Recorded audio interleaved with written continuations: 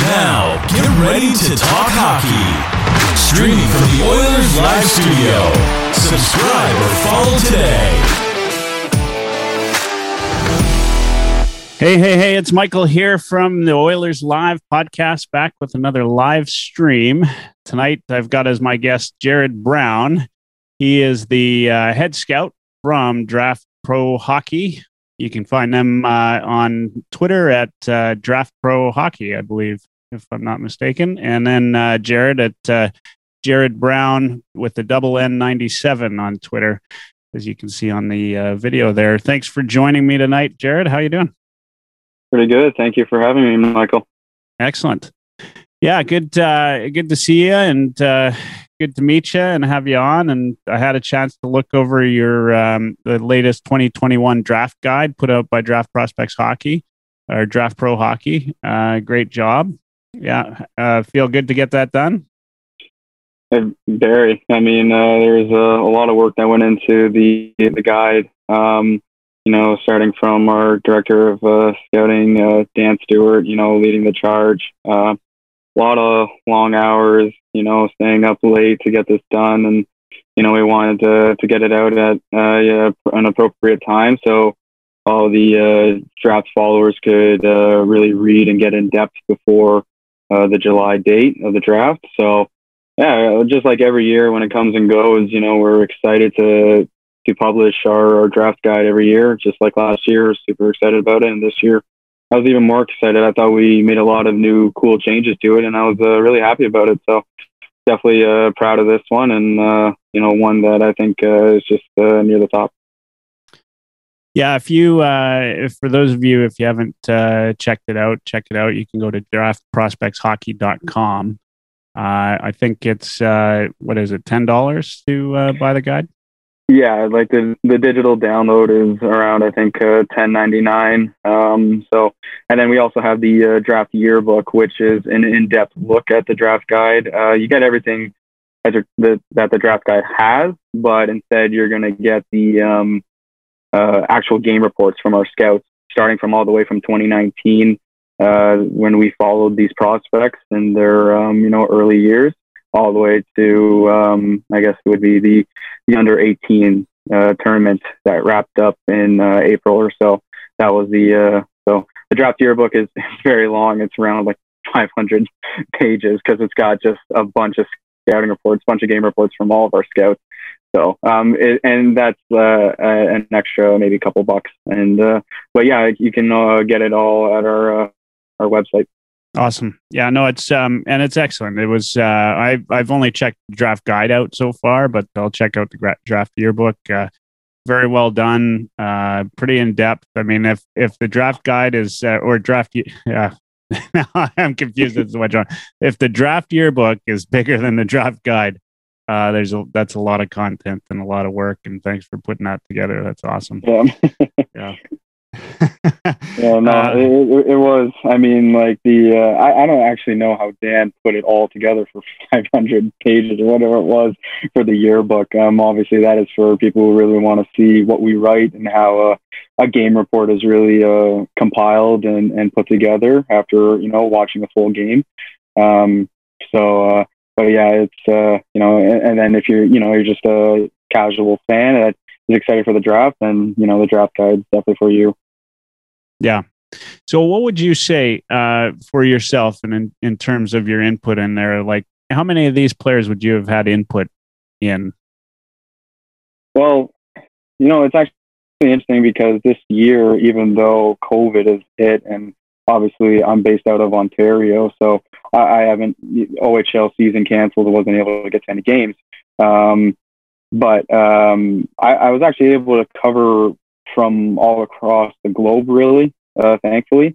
So I could really discuss and have a lot of discussions with our draft ranking. So I'd cover, I try to cover at least, almost half of, the players we have ranked. I mean, we look at 300 players, but we look at 400 players and all that. Obviously, I can't get to all 400 players. So the main thing I would look at is trying to get the top 100 players for sure. That would be the main goal, and make sure I'm confident that they are deserving of being ranked in our top 100. And then obviously the first rounders I tried to look at as maybe the most, so they are the ones that are the big names, obviously. Yeah, absolutely. Yeah, those first round guys take a lot of attention for sure.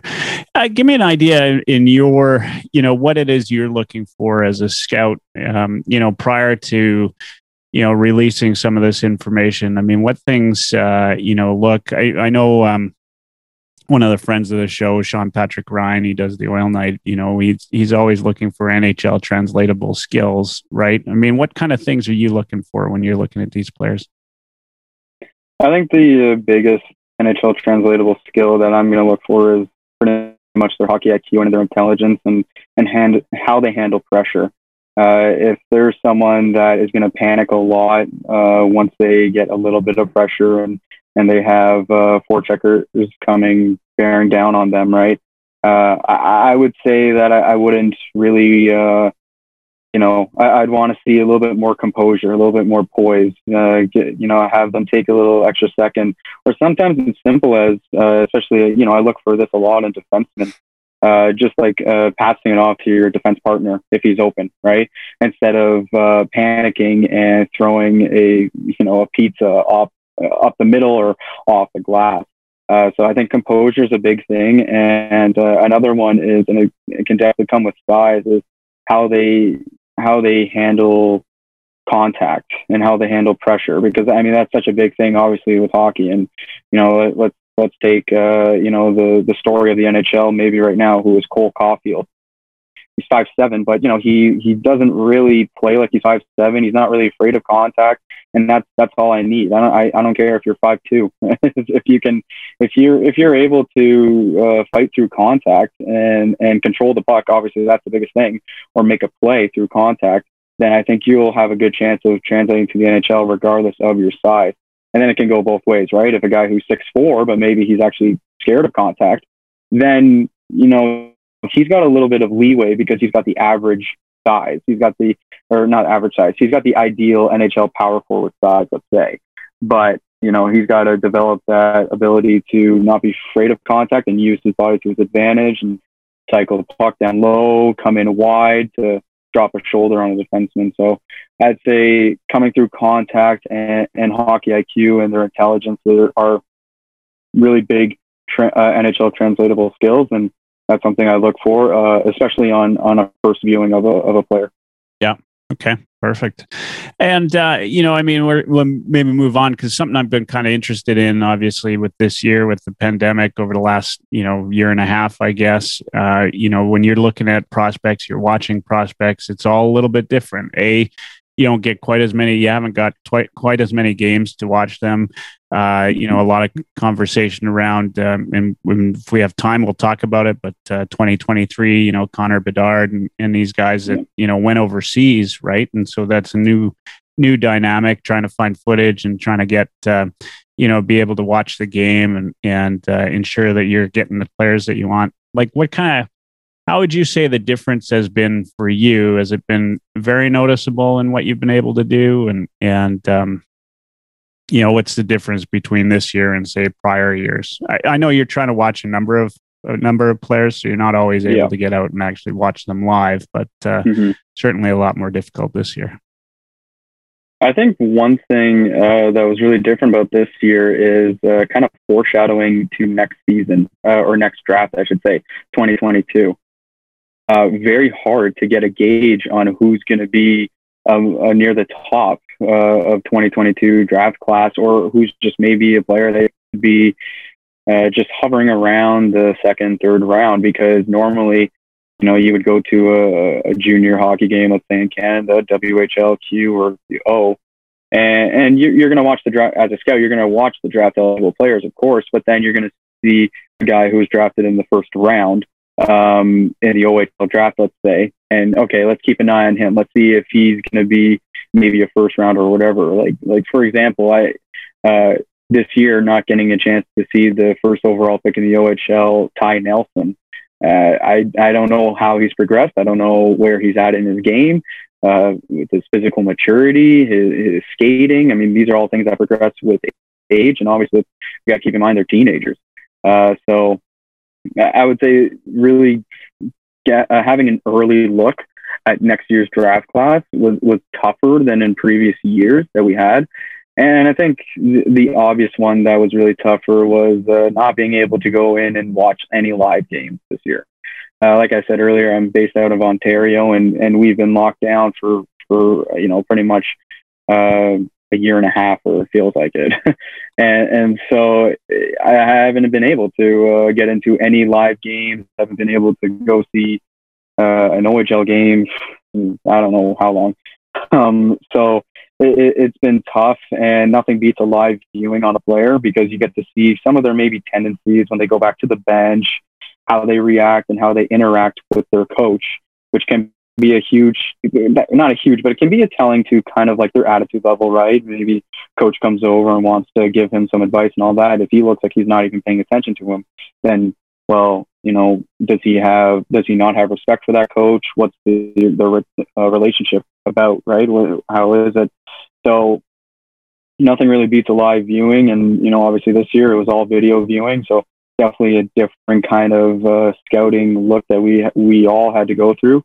And those are the two real challenges I found this year. And, I mean, going back to the 2022 and early look on them, there could be guys that I have no clue of that would just be considered first rounders from maybe the first month of hockey that I get to watch. And it's like, okay, but I wasn't able to watch that at all this year. So different year for sure, but you know what, there were a lot of obstacles for everyone. So, we all just grinded through it.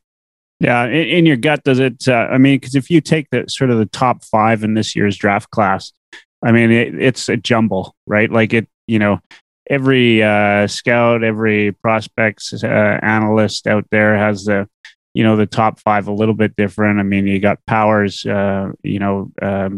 almost the consensus number 1, but I'd say that, or Power rather. And yet just today I saw him on somebody else's number 2, and so on and so forth. And of course, the one that I see bouncing anywhere from 1 to 5 is Hughes. I mean, do you think if the year had been a normal one, that we'd see a more clear differentiated number 1 through 5, or is this a product of what the year entailed? I think I actually think it would have been the same. I think this draft class has a lot of players that are around the same tier in that 1 to 5 range, 5 to 10 range. I mean, for me, I have really the top 3. I think it's our top 3 with Power, Clark, and Hughes. Those are my top 3 that I think they're a little bit in a tier in their own. But when I say they're in a tier of their own, it's very, very small. They're just above Dylan Guenther and William Eklund and Matt Beniers. I mean, Matt Beniers is one guy who, he could be a player that goes right into the NHL next year because of his maturity and how he plays the game. Plays like an NHL player right now.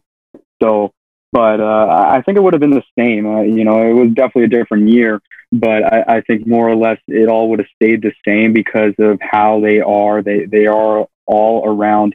There's no bona fide number 1 like Lafreniere. I wouldn't, there's no Lafreniere. There's no, obviously there's not a generational player like McDavid. So yeah. I think it's all, really they're all around a player where if you pick Power number 1, who's the consensus, then, you're getting a quality defenseman that, has the upside of a top pairing guy. But if you say, no, I'm going to go with William Eklund, who I've seen people have him number 1, right? Yep. Well, you're probably you could get a top line player as well. So, but are any of them going to reach that elite status? Maybe. Like, I think Power could get it. I think Clark can get it. I think they can be elite players, but I don't think, I think for the most part, a lot of them are going to be top line or top pairing guys. And that's what makes them so jumbled and so close together. Yeah. So, that leads into, I mean, let's just talk some prospects now and chat about the upcoming draft, which for those of you that don't know, it's July 23rd. This year is the first round, the 24th, obviously for rounds 2 through 7. And the Oilers have a number of picks this year. They've got, of course, they don't have anything between on the second and third round. One of those was the Lucic debacle, we'll call it, and then but the Oilers pick this year at 19. Kind of nice to pick a little bit lower down the patch, and then we don't get a pick until fourth round at 115. And then, in those late rounds, you never know what's going where and when they'll pick. So it's hard to guess. They could move up to a third round usually or something like that, depending on what kind of action happens on the floor. But 19 is where we start in the first round, and that's where we're going on the 23rd. So make sure you watch that. Now let's talk about the prospects and the Draft Pro. If you and go ahead and go to draftprospectshockey.com. You can buy the Draft Prospects Guide, Draft Pro Guide, and in there it's going to rank all of their prospects in the way and you've got a little short write up on everybody in the first round, I believe, if I remember correctly, up to 32. Of course, we're adding in the Kraken. Is it the Kraken or the Kraken? I think it's the Kraken, but I'll go with the Kraken. Yeah, I mean, it just occurred to me. Yeah. I think it's the Kraken, but I'm sure some people will be calling it the Kraken. We'll see. Well, it's funny because we were talking about it. Me and my briefly off topic, but me and my family were talking about how what would their chance be? You have the go Oilers, go Leafs, go whatever. My dad brought up one that I think would be really, or not my dad, my girlfriend's dad brought up one that would be really good. It would be Let's Get Kraken, and that'd be pretty creative. I like that one. So if anything, I think they should go with that. But yeah, so for that, I'd say let's go with Kraken. Yeah, the egg producers would be all over that, I'm sure. Yeah. All right, so the Kraken. Now with the Kraken in, we're at 32. Now you guys, and as we said, I mean, you could easily take Eklund at number 1 and you'd be all right. So I'll take all of this with a grain of salt, right? Like that sort of 1 through. But what I'm curious about is where do you see the drop off, right? Like in that area, I mentioned 1 through 5. But if you're, according to yours, you got 1 through 7, right? If you think Eklund could go at 1, where do you think it starts to drop off in this draft, or are they all in that sort of, maybe not the generational players, not the the deep draft that we've seen some years? Is this kind of just like an average draft and everybody in the first round's got a good shot, or is there a drop off somewhere? I think I don't want to discredit obviously the players available, but I think it is maybe not as deep as previous years. And I think where it starts to drop off is, I would say, maybe around 11 to 12. Then you're going to start to drop off. I'd say we had Simon Edvinsson ranked number 11, and I think that probably shocked some people. And I would say after that, it really it drops off, and then you start to get into players that they're going to take a little bit longer to get to the NHL. I think you're having more players that are going to take maybe 2-3 years than compared to some of the guys in the top 10 that could come in 1 to 2 years, right? And that's where the drop off happens, and that's why also they're not going to go maybe in the top 10, and they're going to go 20th or 15th or whatever. So I'd say you're still getting obviously a quality player who should be you should be excited for, obviously, as a fan. But you're going to get a guy that you'll want to be patient with. He's not going to be. I'm trying to think of examples. Pasternak, right? Pasternak went maybe 25th, 26th overall, and then he jumped into the NHL and he's a superstar, all-star. It's like, okay, what? That doesn't make sense. Yeah. So you're not going to get. I don't think. I mean, you never know with every draft. Every draft is weird, but I don't think you're going to get that this year. I think this is a draft you're going to want to be more patient with in your picks and your first rounder. But you have very, very good options all the way down from, Cole Sillinger's one that's hovers around the really 15-25 range. Corson Kuhlman's looked great for Canada at the under-18 tournament. Yeah. He's another junior A Brooks Bandits player that, we saw the success of Cale Makar, and, he's a wild card because he could go anywhere with, up in the top 15, or he could drop. And that could be because of the quality of play that he plays with. I mean, that's always the reputation you get when you're playing junior A hockey. It is what it is, and that's where some teams make a mistake, right? Yeah. And then you even have another goalie in Sebastian Casa who just had a monster year, and he leapfrogged into the first round talk with his play even in a shortened season in the WHL. He really proved that 20 games or so was enough for him to show that he is a first rounder. And so, again, I think that's where it drops off around 11 and 12, but it is still a good class once you get lower. Yeah. Yeah, no, good comments. And I guess the other thing that I'm curious about is, while you were putting this together, was there a league that you thought came out on top this year? Whether it's NCAA, the OHL, USHL, was there one that you thought had a few more than the rest, or is pretty equal across the board? It was definitely the USHL for me. They are able, because of the Canadian junior leagues all having seasons postponed, the Quebec League did play a decent amount of games, but they had a lot of stoppage or cancellations at points in the season. Obviously, we know the OHL never got to play. WHL was able to play 24 something games, but the USHL pretty much played an entire season. And they even had Chicago Steel lift the I forget the name of the cup, but they won, right? So I think there were a lot of eyes on the USHL, and we saw a lot of players move to play in the USHL because that's where they could go to play, and that's where they could go to show NHL scouts why they should be drafted this year. So for me, definitely the USHL came out on top.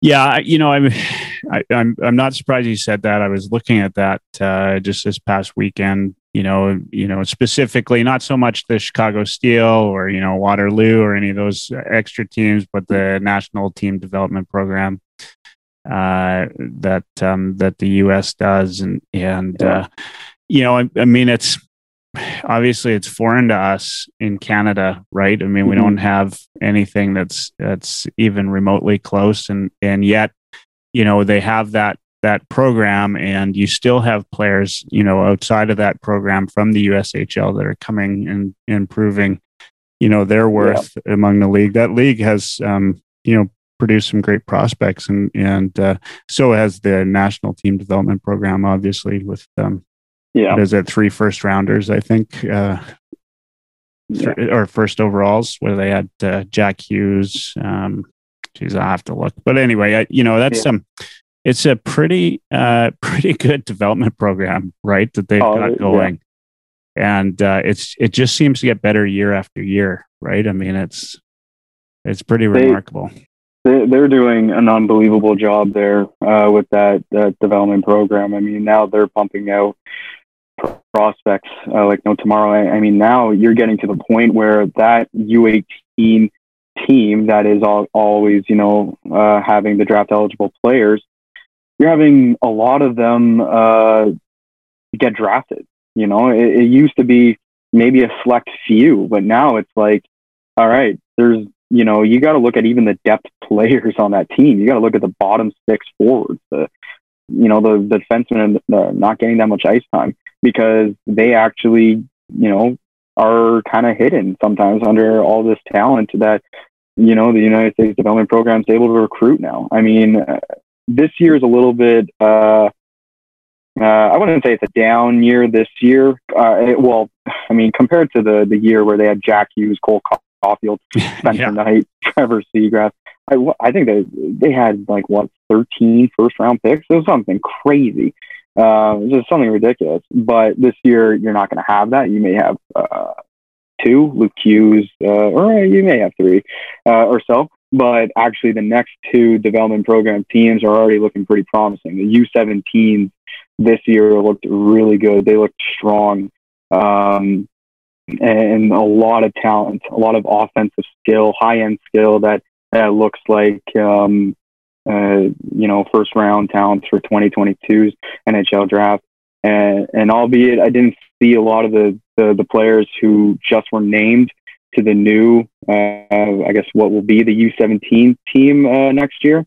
A lot of scouts are raving about that team as well. So again, we could be in for 2 more strong years through the development program, and at this point, we should just expect it. Yeah, I've started to expect it anyway. I mean, it's just a matter of watching these players and watching them play, and you at least know, just like this year, that there's going to be a few of them that are going to be in that first round consideration, and it's definitely pretty exciting. Now, what does that say? Would you say about the CHL? Do you notice the is the CHL losing some of its steam, or is it just competing with other leagues now where didn't have to compete that way before, or is it still a good program for kids coming out of the midget ranks and that? I think there's definitely more competition now. And OHL teams are going to have to be more competitive in recruiting some players that may want to go the NCAA route, or OHL teams are having more trouble maybe recruiting American-born players because those American-born players want to go play with the development program team because of how well oiled machine it really is, and they prep you for. Yes, they prep you for the NHL, but they're prepping you for college and university hockey, and that's what I think their main focus is, because they know not every one of their players that is on that development program team is going to make the NHL. And they want to prep them, get them physically matured, proper, diet and hitting the gym regularly to get them ready for NCAA hockey. And so I would say, I don't think the CHL leagues are losing their steam or anything like that. I just think they have more competition now. I think they're going to have to be they're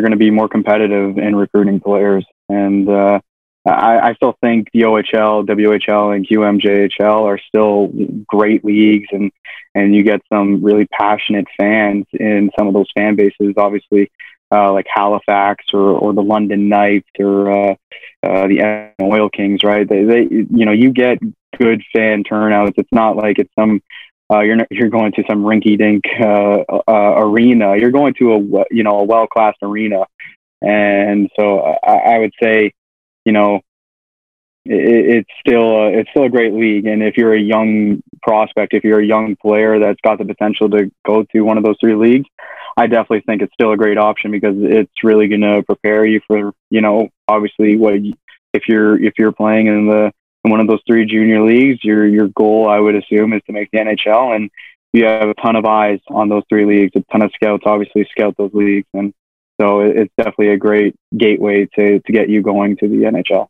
Yeah.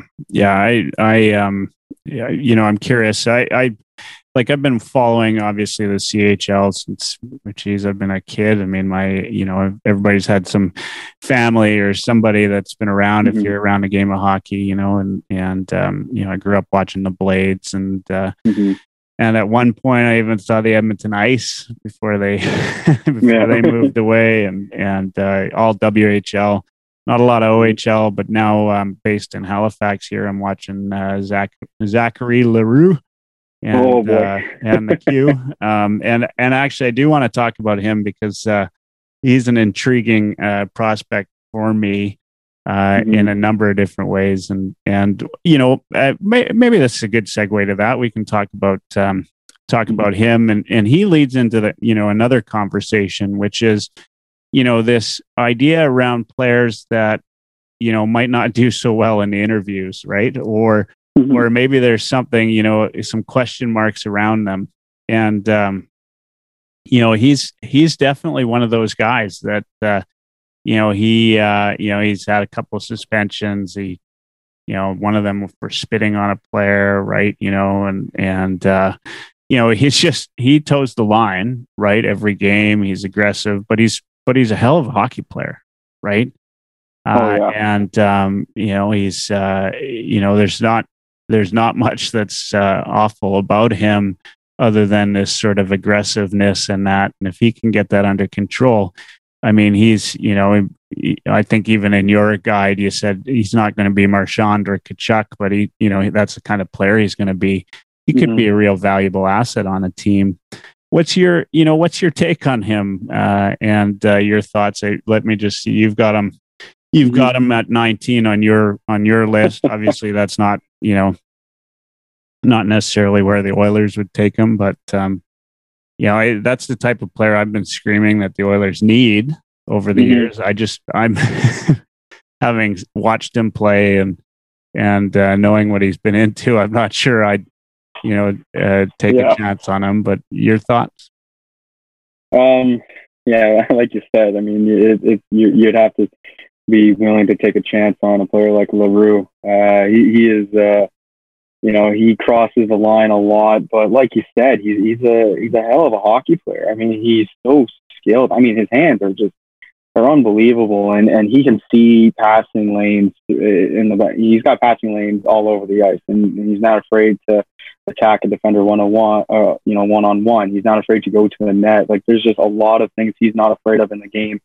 And I think that is a really good asset. When you talk about NHL translatable skills, I think that's a great asset as well. That he's not afraid to take it to the house, take it to the middle, and he's not afraid of contact, to push and shove, to get under your skin. He does a lot, he does a lot of aggravating things.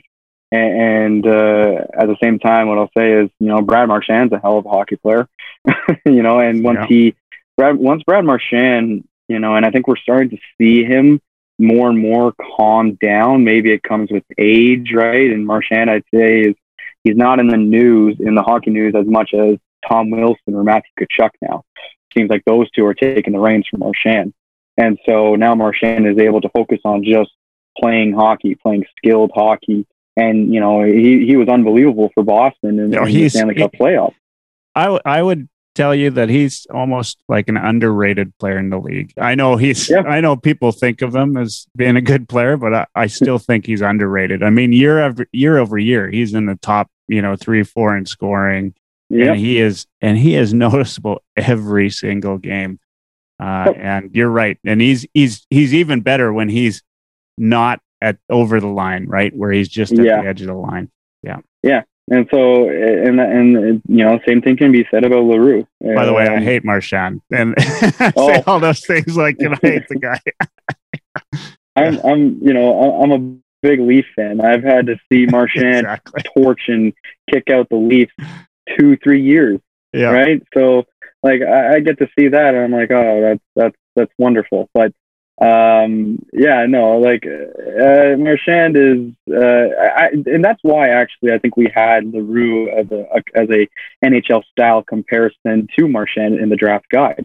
We're not saying that he's going to be Brad Marchand. It's just that that's his style of play, and he's going to be a guy that let's hope he doesn't spit on players in the NHL, or else he's going to get a fist to the mouth. But he's a he's a great hockey player, very skilled, and I like a lot of what Leroux does. And then when he crosses the line, then that's what brings me back. I had Leroux up in my top 15 for majority of the year, and I would even say like he could be a guy who challenges 10 to 12 spots, but it's those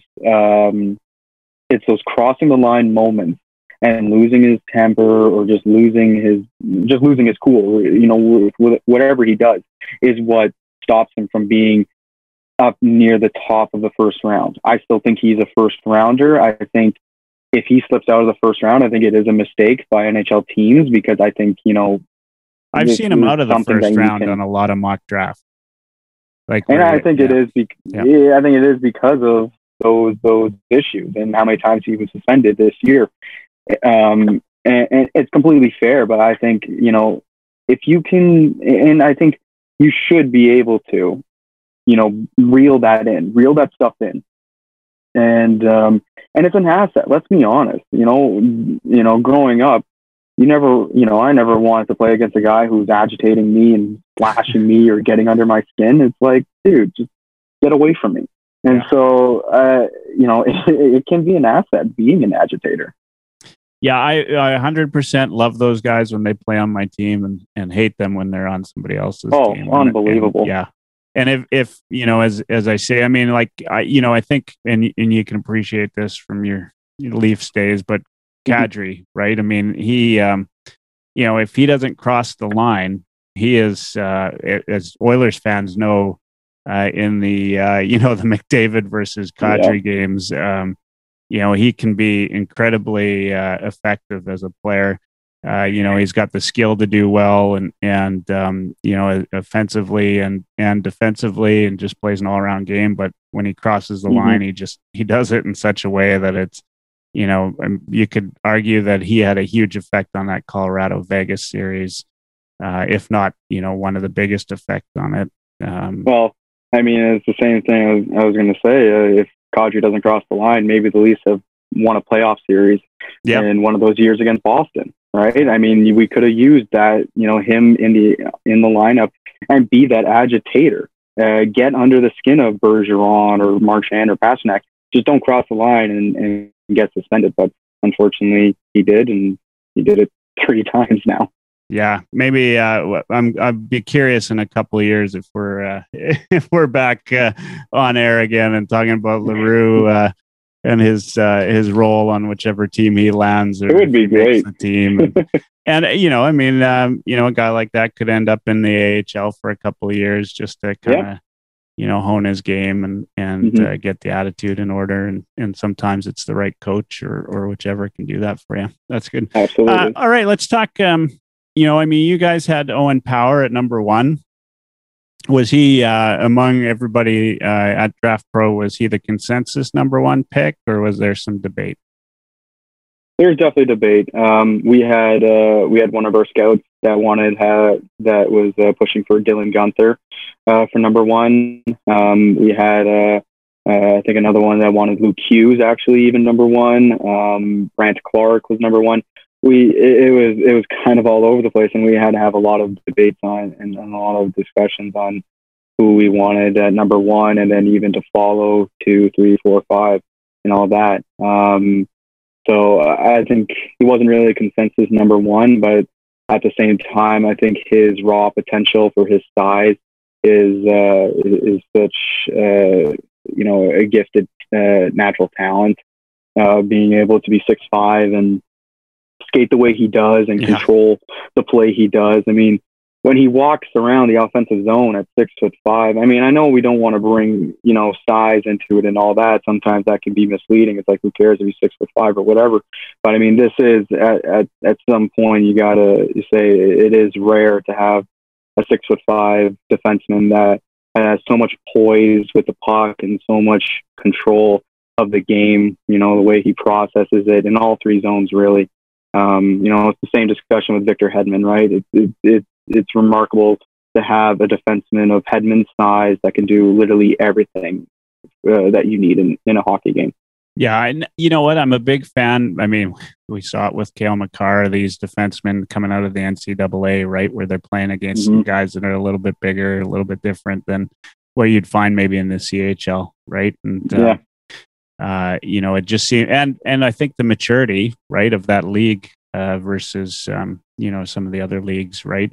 But whether or not they stick and play NHL or not is always up for debate, right? But you know, have you heard anything in terms of what his intentions would be, either play or stick in the NCAA? I've heard rumblings that he wants to return for one more season with the University of Michigan. And I think, honestly, some people were kind of questioning that. And why would you want to do that? If you're going to go first overall, you could most likely jump into the NHL right away. And let's take the discussion of he doesn't want to play in Buffalo out of it. Let's just throw that out the window. I think it's just good for his development. I think, you know, there's absolutely nothing wrong with going back another year and just getting stronger. I mean, he's got a lot of room to still fill out and you know, pack on muscle and get, you know, more physical maturity, get stronger with the puck. And you know what, if he goes for another year, lights it up, and is, you know, the best NCAA player, best NCAA defenseman or player, you know, and then he comes to the NHL and maybe he does what Makar has done, right? Yeah. So I think there's absolutely, and the NCAA has really proven to be such a great, you know, going back to if you choose OHL I mean, it doesn't, you know, you go either or. And I think the NCAA is proving that it is a viable development league. And I think so. That's what I've heard with Power. I don't know if it will be true. Who knows if that would even persuade Buffalo to not pick him at number one, because they would want their number one to jump in the NHL right away. Who knows? Not too sure, but that's what I've heard. Yeah. And if you, okay, you got Power at 1, you guys had Clark at 2 and Hughes at 3. Mm-hmm. I mean, you just said it, right? Some folks had Hughes at number 1. Yeah. I actually thought that, which is, you know, I think a little bit, it's just such a weird season, right? But I thought, you know, Hughes has kind of dropped back a couple with some reports, some prospect analysts. Is there a reason, or do you think that just, you know, a couple other people are showing a little bit better right now? I think it's a little bit of both of kind of what you touched on right there. I think it's a little bit of some prospects have shown that they may have more potential than him. I think, you know, a guy like Dylan Guenther and Matt Beniers are two guys that, you know, maybe a more impactful or effective hockey player. I think someone like even Kent Johnson, the third University of Michigan player, you know, he's such a dynamic hockey player, lightning, quick hands, and he's a guy who has the potential to put up some serious point numbers in the NHL and be a power play catalyst for an organization. So would you rather have that or Luke Hughes? And I think the other thing is with Luke Hughes is, I think because he's the youngest of the Hughes brothers and he plays the same position as Quinn, I think he gets obviously looked at as, oh, okay, let's see, we got another Quinn Hughes on our hands. And it's not really the case. I mean, Quinn Hughes is such an offensively dynamic, high-end defenseman. Yeah. But what Luke Hughes is, he's more of a workhorse in the terms of he is an all-around great two-way player. His defensive game is still developing, but I was surprised when I saw he was 6'2" this year. I mean, I was like, that was shocking to me. I didn't realize how much he grew. And so, you know, much like Power, again, Luke Hughes has a lot of muscle to put on as well, and that could help him in creating a solid two-way game in the NHL, where he's able to keep he's able to keep attackers to the outside, utilizing his gap control, and you know, sometimes you don't even need to be physical as a defenseman to excel in any league, and especially in the NHL. is if you can keep the outside players to the outside, you keep puck carriers to the outside, and you defend the middle ice, then you're an effective defenseman, right? I mean, that's one of the biggest things I look for in scouting defensemen is how they protect middle ice, especially on zone entry and all that. And I think Luke Hughes can do that because obviously he's a phenomenal skater. He's just as good of a skater as Quinn and Jack. So I think there's nothing holding him back from being a two-way defenseman. But to get back to your question, I think it's because I think one reason why he's maybe dropped a little bit is because he gets compared to his older brother Quinn, and Luke, let's be honest, hasn't shown that same offensive ability as Quinn did in his draft year and as he's doing now with Vancouver.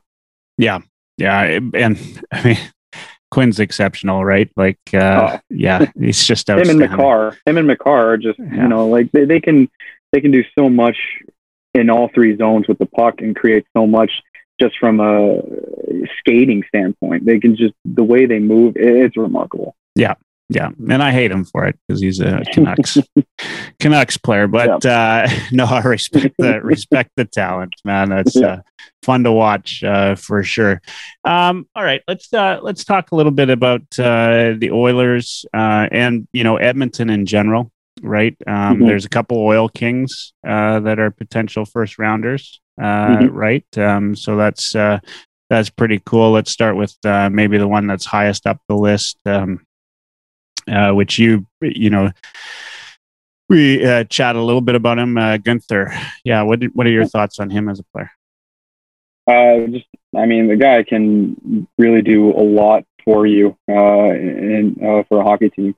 Very versatile. I think one thing I really like about him is he doesn't show a lack of effort when he plays away from the puck or back checking. I think he, from the games I've seen from him, he's really involved in all areas, and he utilizes his speed. I think that's my favorite part about him. Maybe his shot, but I think just the skating is really top notch, and he may be one of the at least one of the best forward skaters. I mean, I would still give Luke Hughes as probably the best skater in this draft, obviously, but Dylan Guenther's right up there, especially when it comes to straight line breakaway speed. He can really take off with just a real quick, tight, linear crossovers and just explode up ice. So completely off the mark here, but I knew Byron was fast, but he's shown a whole different level in the playoffs this year. Like, them just throwing the puck up and him zooming past everybody. Anyway, that's I'd love to see him in the All-Star game going up against McDavid and seeing now with the puck is a whole different story, but Byron is crazy fast, and I didn't realize it, watching him on the Flames for all those years. But anyway, No, I agree with you. I was really surprised with Byron. Josh Anderson's another one in Montreal. He really can explode out of the gate. Obviously here in Toronto, you have Mikheyev. I mean, getting back to what you said also, no one can do it with the puck like McDavid. Yeah. It's unreal. But I think Guenther is someone, and you know what? He's actually able to control that puck at top speed, and he controls it really well.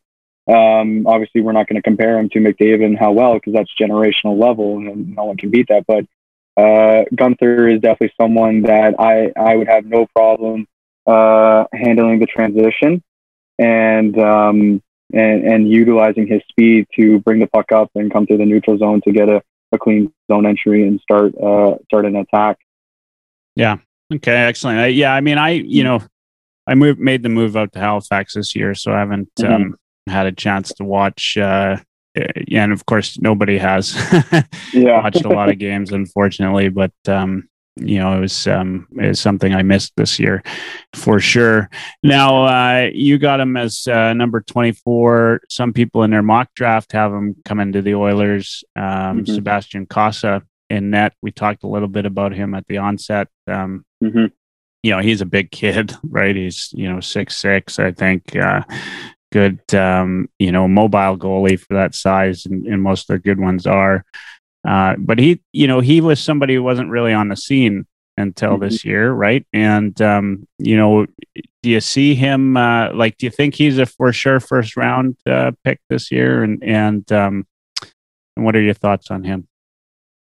And keep in mind, I do know that there's some guys that are goalie specialists. I don't know if you're, you know, like it's a little bit different if you're watching players most of the time than goalies. And I've got some friends that refuse to even talk about goalies. So if it's you know, not an area of comfort for you, but I know you've watched them. So yeah, I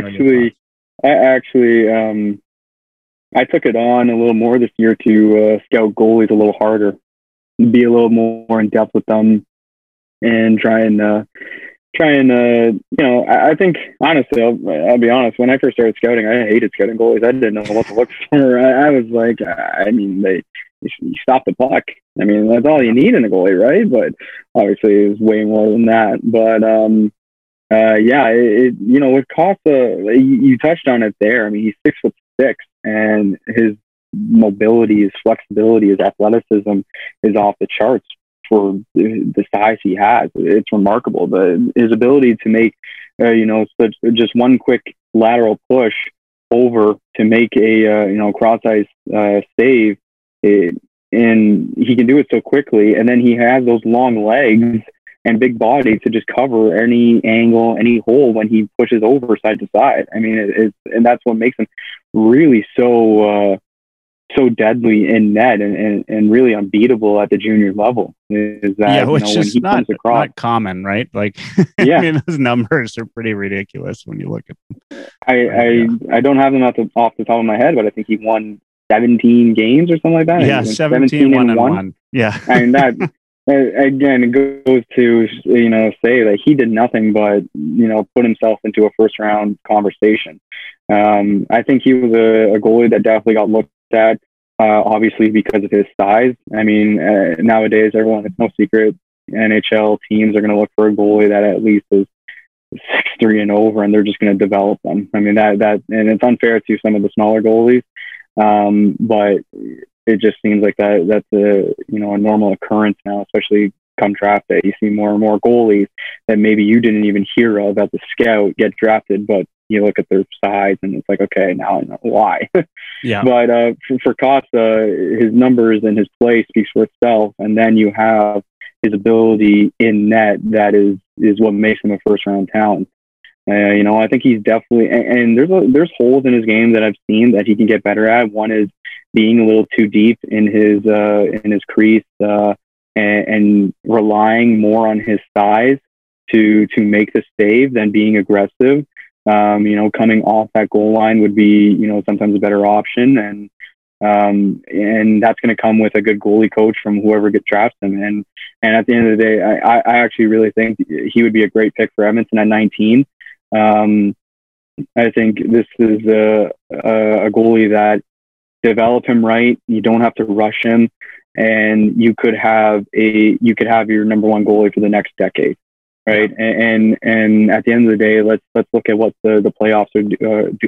Let's look at what's happening in the playoffs right now. Right.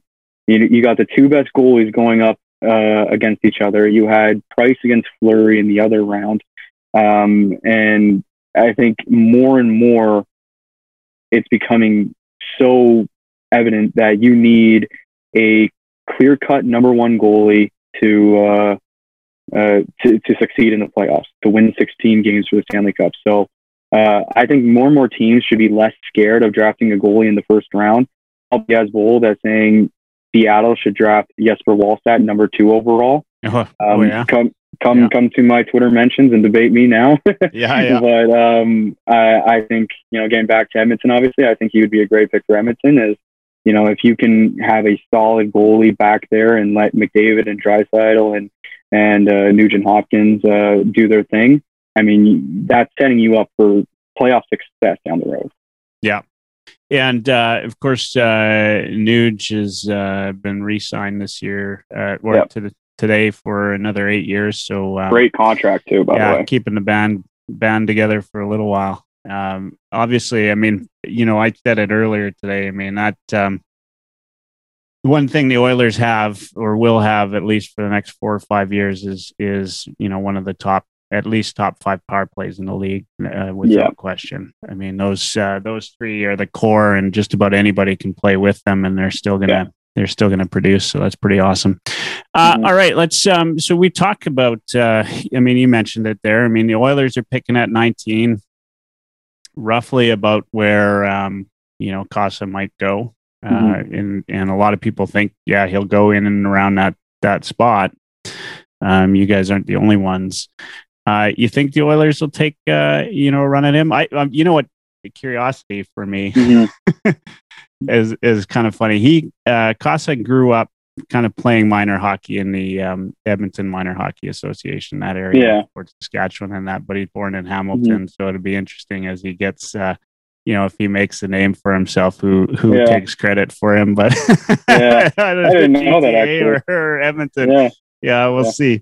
But what do you think? You guys had somebody else different when you had Edmonton going at, I think 20 or 21, because we didn't know where they were going to sit when you guys made when you did your mock draft. Let me have a look.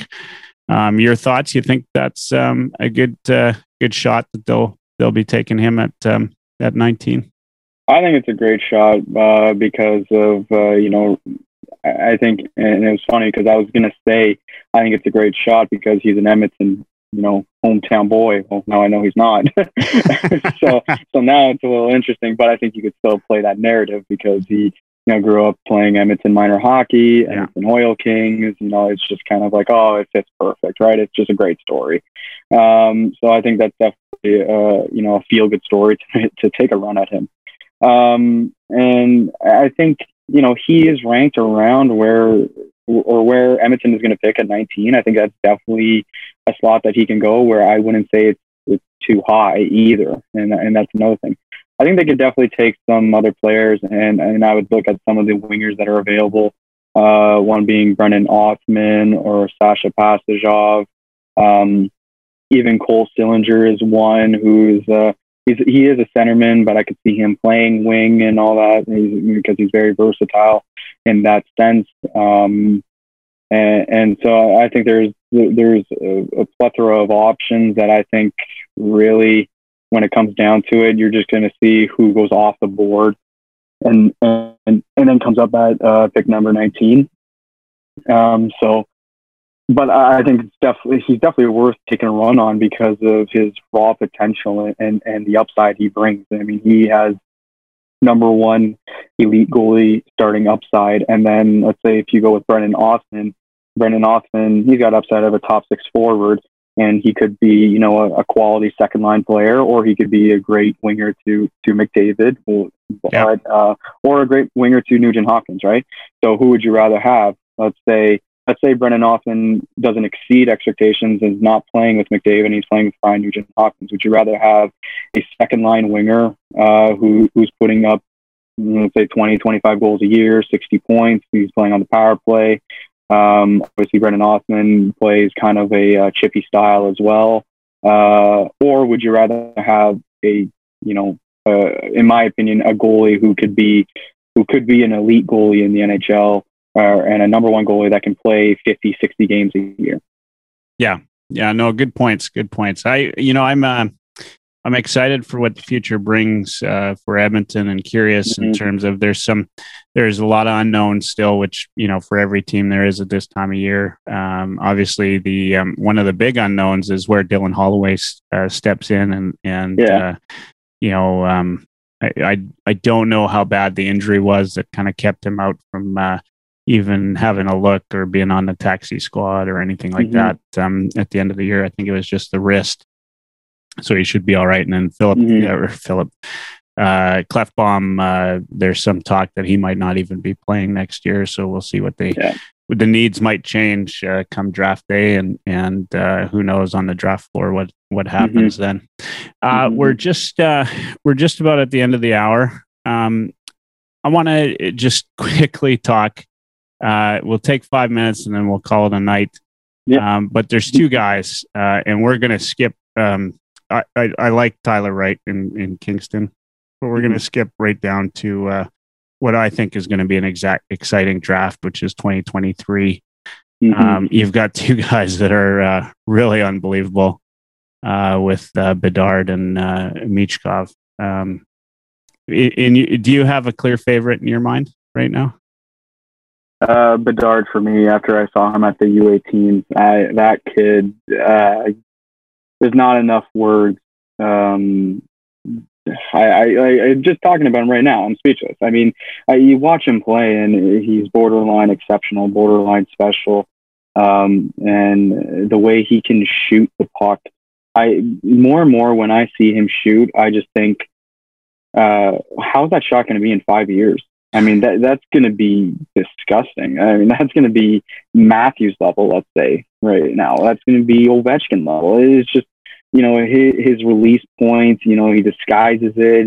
He can pull through traffic to change angles. He does it all, really. He can shoot. And then, the backhander he scored, I think it was against Sweden in the semifinals and the U18s that went viral. I mean, it's like the kid is known for the big moments, and he makes it known. And he's not like, much like we were talking about earlier about size and all that. Yeah, Bedard's not the biggest guy, but he's not afraid of really anything. And you can tell he wants to be the best. I mean, he was having a good tournament, and I think he came out and said, I need to be better or whatever. Or, and I think it was another game at the U18s where he had a penalty shot. He missed a penalty shot, and he was so mad at himself, and he goes out and scores a goal. I mean, it just shows how special and how much he wants to be for his team. Yeah, and he's shown exceptional maturity for his age, right? I mean, he even just going over to, was it Sweden he went to? Yeah, like, he's 15 years old, and he's, he understands enough to, get on a plane and get out and play some hockey and just continue to develop his game. And definitely, I mean, one of the challenges, obviously, for Michkov is we're not going to see as much of him as we would say Bedard. I mean, Bedard, you could just do a YouTube and you'll get every type of highlight. I'm curious your thoughts on the under 18. I thought they, deferred from him on the power play. Like, I thought they didn't use him as much as they could have, the other guys playing the power play. And I don't know if it was like, just his age and the other players maybe not respecting that or maybe being even a little bit threatened by his skill level. Who knows? But I just felt like, man, he could have had.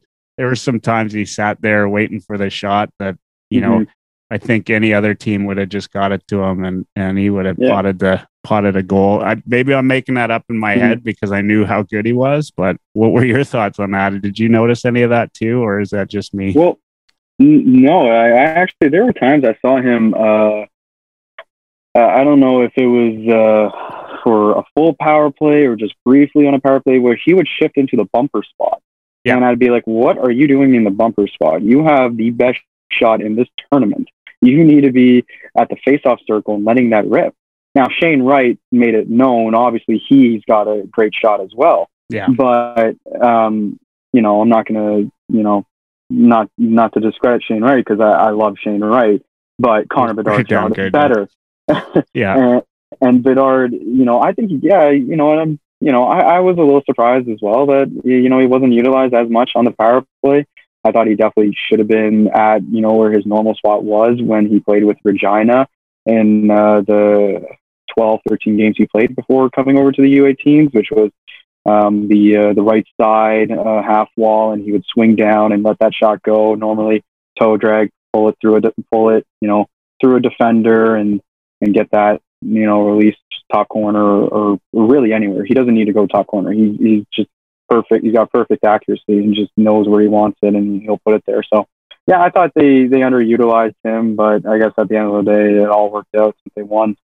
Yeah. And really, I mean, that's the end result's what you're looking for. And sometimes, you just let a player like that play into that role and earn it a little bit more than he might otherwise have to going into, say, Regina or something like that. Yeah. But, hey, look, I thoroughly enjoyed this tonight. It was great talking hockey with you. You definitely understand your stuff. I really enjoyed the 2021 draft guide put on by Draft Pro, and I made mention of it. There's also a couple of futures looks there at 2022 and then 2023.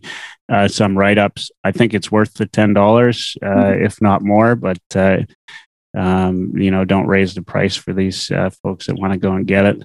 Definitely worth it. And there's there's all sorts of things in there for everybody that's looking at this. There's team reports. There's a few write-ups in there. And if you want to go even further down that trail, there's the yearbook as well, which I haven't had a look at yet, but Jared says is 10,000 pages and pretty quite in depth. Yeah, I also enjoyed you had some of the game reports in the draft guide, which was great. Yeah. So I scanned through those. I didn't read them all, but it was fairly well put together. So good job. I'll definitely be a regular subscriber of that. I'll get you back on hopefully sometime. And as I said, really enjoyed it.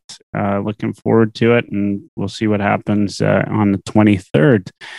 For those of you that don't know or haven't been watching, McDavid won the Hart. No big surprise there. But he also won the Ted Lindsay as well, which we know about. And one of the sort of cool things with that is that there are only 3 players that have won it 3 times before they are 24 or younger. And it's Wayne Gretzky, Ovechkin, and now Connor McDavid. So he's definitely, we talk about exceptional players. He's exceptional. We're lucky here in Edmonton to get to watch him play. And lucky as fans, NHL fans, to get to watch a guy like that play. Just like Oilers fans are tough on Matthews. I see that in the background, but definitely we're lucky to watch him play too. He's a hell of a talent. Yeah. And Connor Bedard will be the next one to do what McDavid's doing. Oh, you know what? It is fun to watch him, the highlights now, even now, right? Like 15 years old. I just, as long as he's nowhere in the Western, in the West. East Coast. Might be all right with the East Coast.